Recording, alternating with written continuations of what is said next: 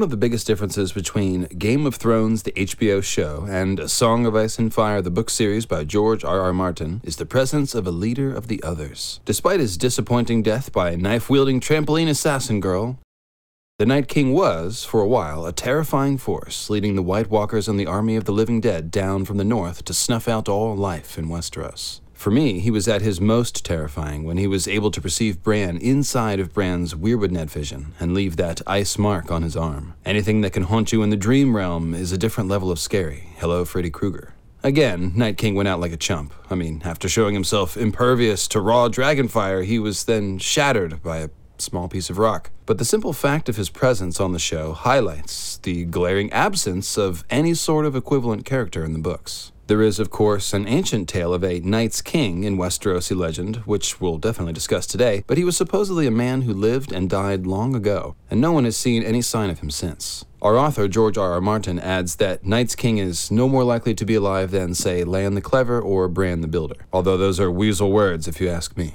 So yes, the book version of the White Walkers of the Woods appear to have no leader, but I'm here today to tell you that that was not always the case. Not only was there once a king and queen of the others, I believe that the first Night's King and Queen were in fact the creators of the others. Later in this video series, I'll tell you who I think the original Night's King was, and who might emerge as a new Night's King, as a new leader of the others. So strap in and let's dive back into the symbolism of the others to find their origins. Hey there friends, it's Lucifer Means Lightbringer, and if you'd like to help me keep growing my channel, please click the like button and share this video on social media. And I noticed some 40% of you watching these videos aren't subscribed to the channel, so please hit that red subscribe button and the notification bell. I'm a hard-working dragon over here. If you want to support the program directly, you can check out our Patreon campaign at lucifermeanslightbringer.com, or you can make a one-time donation by going to paypal.me/mythalastronomy. All right, now let me tell you all about the once and future Night's King. Alright, now at the end of Symbolism of the Others, the Kingsguard, which you've hopefully watched, I left you with a cliffhanger. After spending 20 minutes convincing you beyond the white shadow of a doubt that the White Knights of the Kingsguard are serving as symbolic proxies for the others, dressed in all the same descriptive icy language, I posed the question, why did George do this? And then ended the video. You all seem to have liked that. I got a ton of great comments and theories on what George is saying. Many of you zeroed in on the fact that the Kingsguard were created to guard the king, which implies the others should have a king, just like they do on the show, or maybe even a queen, or both. I do think the others did have both a king and a queen in the past, and will have one or both again soon. Of course, we have to start with the original, the OG Night's King and Queen. Bran hears the legend of Night's King from Old Nan, of course, and he relays it to the reader in A Storm of Swords while they're staying at the Night Fort, where Night's King lived. It's a slightly longer quote, but it's one of the best, so I've brought in a talented pinch voice actor. The gathering gloom put Bran in mind of another of Old Nan's stories, the tale of Night's King. He had been the 13th man to lead the Night's Watch, she said, a warrior who knew no fear. And that was the fault in him, she would add, for all men must know fear. A woman was his downfall, a woman glimpsed from atop the wall, with skin as white as the moon, and eyes like blue stars. Fearing nothing, he chased her, and caught her, and loved her, though her skin was cold as ice. And when he gave his seed to her, he gave his soul as well. He brought her back to the Night Fort, and proclaimed her a queen and himself her king. And with strange sorceries he bound his sworn brothers to his will. For 13 years they had ruled, Night's King and his corpse queen, till finally the Stark of Winterfell and Joramun of the Wildlings had joined to free the Watch from bondage. After his fall, when it was found he had been sacrificing to the others, all records of Night's King had been destroyed, his very name forbidden. The first thing I want to point out here is that sacrificing to the others almost certainly means making others, or more specifically, giving up your male children to be transformed into others. Up north beyond the wall, we meet a nasty old wildling named Craster. Who's this little girl?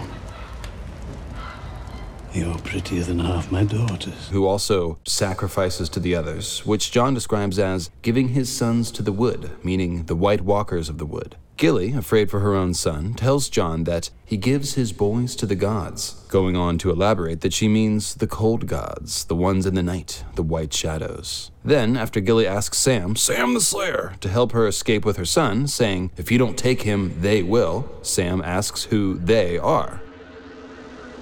The boys' brothers, said the old woman on the left. Craster's sons. The white cold's rising out there, Crow. I can feel it in my bones. These poor old bones don't lie. As you can see, it's pretty clear that sacrificing to the others means giving your sons to be transformed into others. We may not know what that transformation process entails, but we can see that Craster's wives all think of the White Walkers as Craster's sons, as brothers to Gilly's son and to one another. We can see a nice parallel to the Kingsguard here, as the Kingsguard are a brotherhood of celibate knights, and so are the others, since they're all male, many of them being literal brothers. And the fact they require male babies from their worshippers implies that they cannot reproduce on their own. That's the others I'm talking about, not the Kingsguard. They don't need babies to...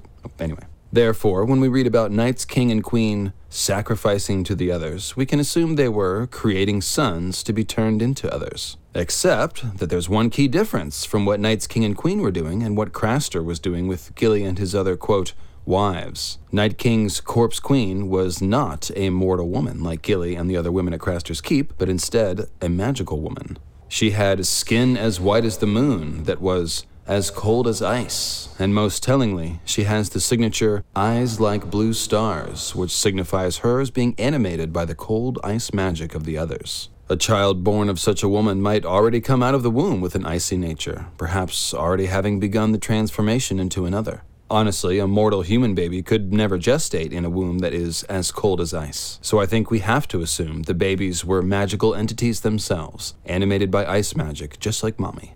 The corpse queen description is probably not literal, as it's hard to imagine an undead being in this universe giving birth. But as my esteemed colleague Durin Durndon points out in his legendary essay from 5 or more years ago, One God, Two God, Red God, Blue Gods, and you can find the link in the description, we have seen a magical woman who has far outlived her mortal span taking someone's seed and soul to birth magical shadow entities. It's just that everything was coded in the language of fire instead of ice, and the shadows were the wrong color. As I was saying, it is an established fact in this universe that magical women can take the seed of a mortal man and give birth to magical shadow entities. You are the mother of darkness. I saw that under Storm's End when you gave birth before my eyes. Is the brave Sir Onion so frightened of a passing shadow? Take heart then. Shadows only live when given birth by light, and the king's fires burn so low I dare not draw off any more to make another son. It might well kill him. Melisandre moved closer. With another man, though, a man whose flames still burn hot and high. If you truly wish to serve your king's cause, come to my chambers one night. I could give you pleasure such as you have never known, and with your life fire I could make... A horror. Davos retreated from her. I want no part of you, my lady, or your god. May the Seven protect me.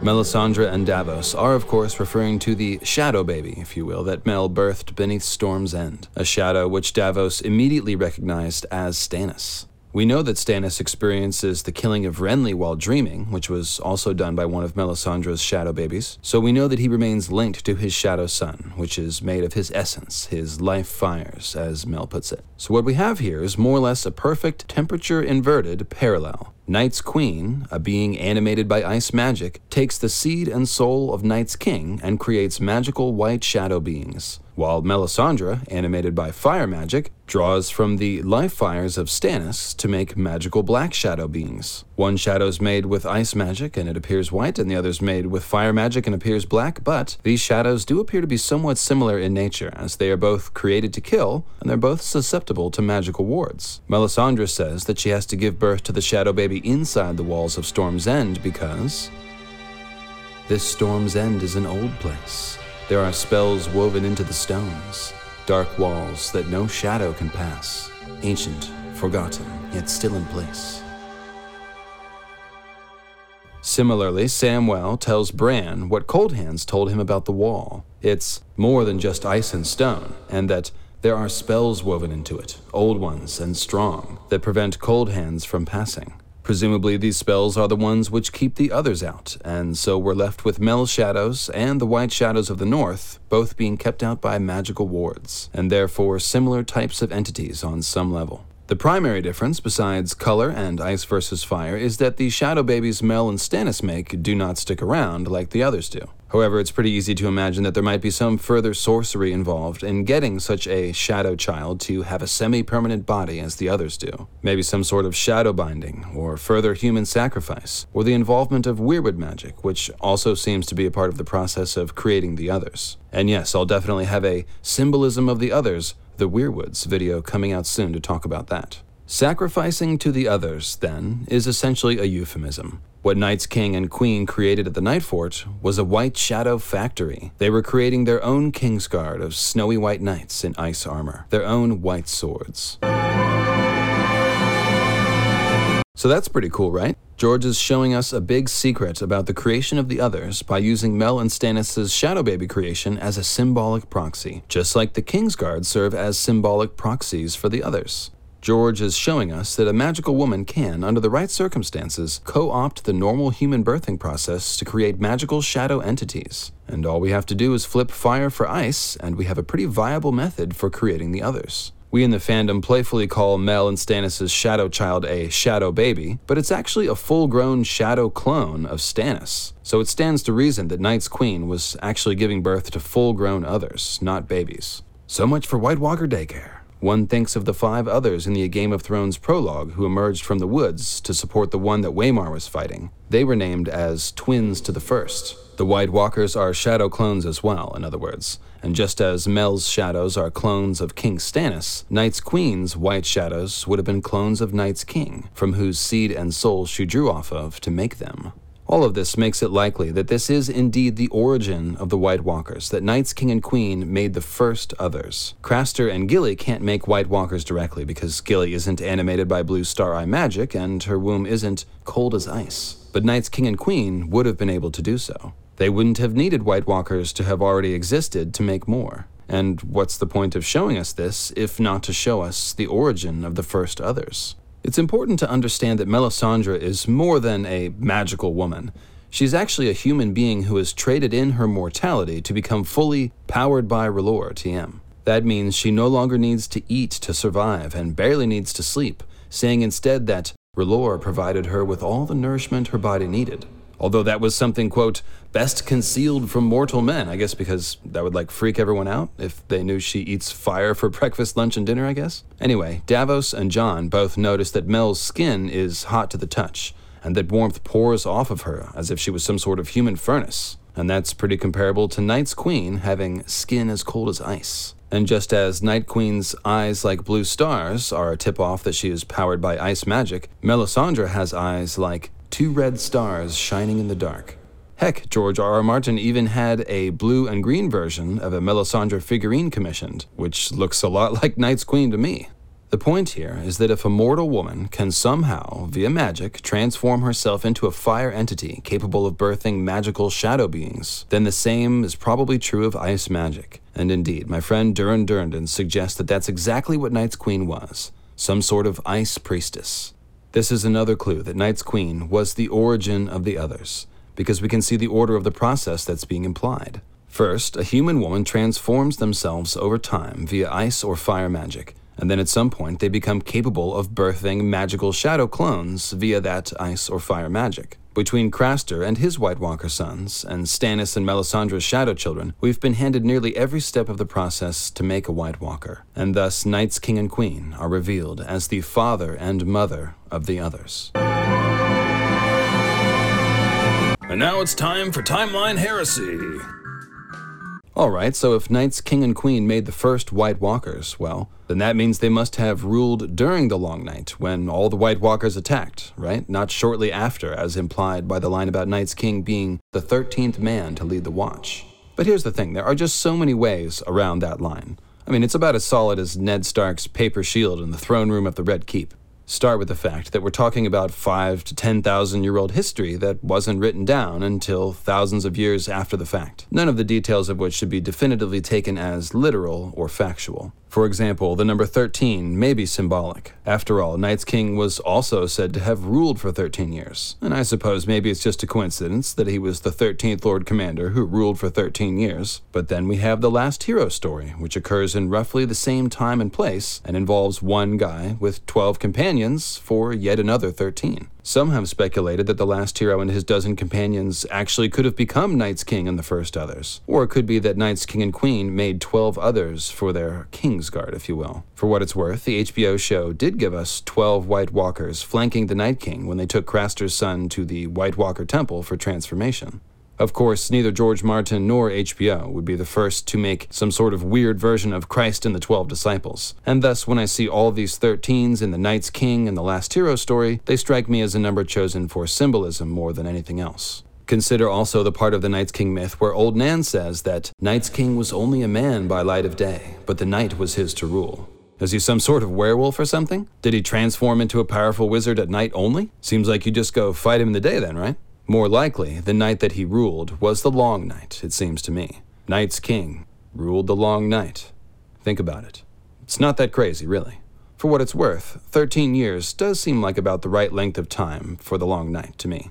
Here's a good question. Why would there be White Walkers lurking close to the Night Fort to give babies to if the White Walkers had just recently been defeated in the War for the Dawn? If they're back prowling around again only 100 years after they were defeated, well, I'd think we'd be hearing about White Walker attacks all through Westerosi history. But instead, we hear nothing about any White Walker activity in between the Long Night and their recent stirrings gearing up for the new Long Night that is surely coming. Then we have the fact that the Children of the Forest supposedly gave gifts of dragonglass knives to the Night's Watch during the Age of Heroes. But the Age of Heroes supposedly comes before the Long Night, when the Watch was supposedly established. Similarly, Bran the Builder supposedly built the Wall, but is thought of as having lived in the Age of Heroes too, before the Long Night. Of course, this type of mixed-up chronology is just what we should expect from 8,000-year-old word-of-mouth history about magical events. And this is quite intentional on the part of the author.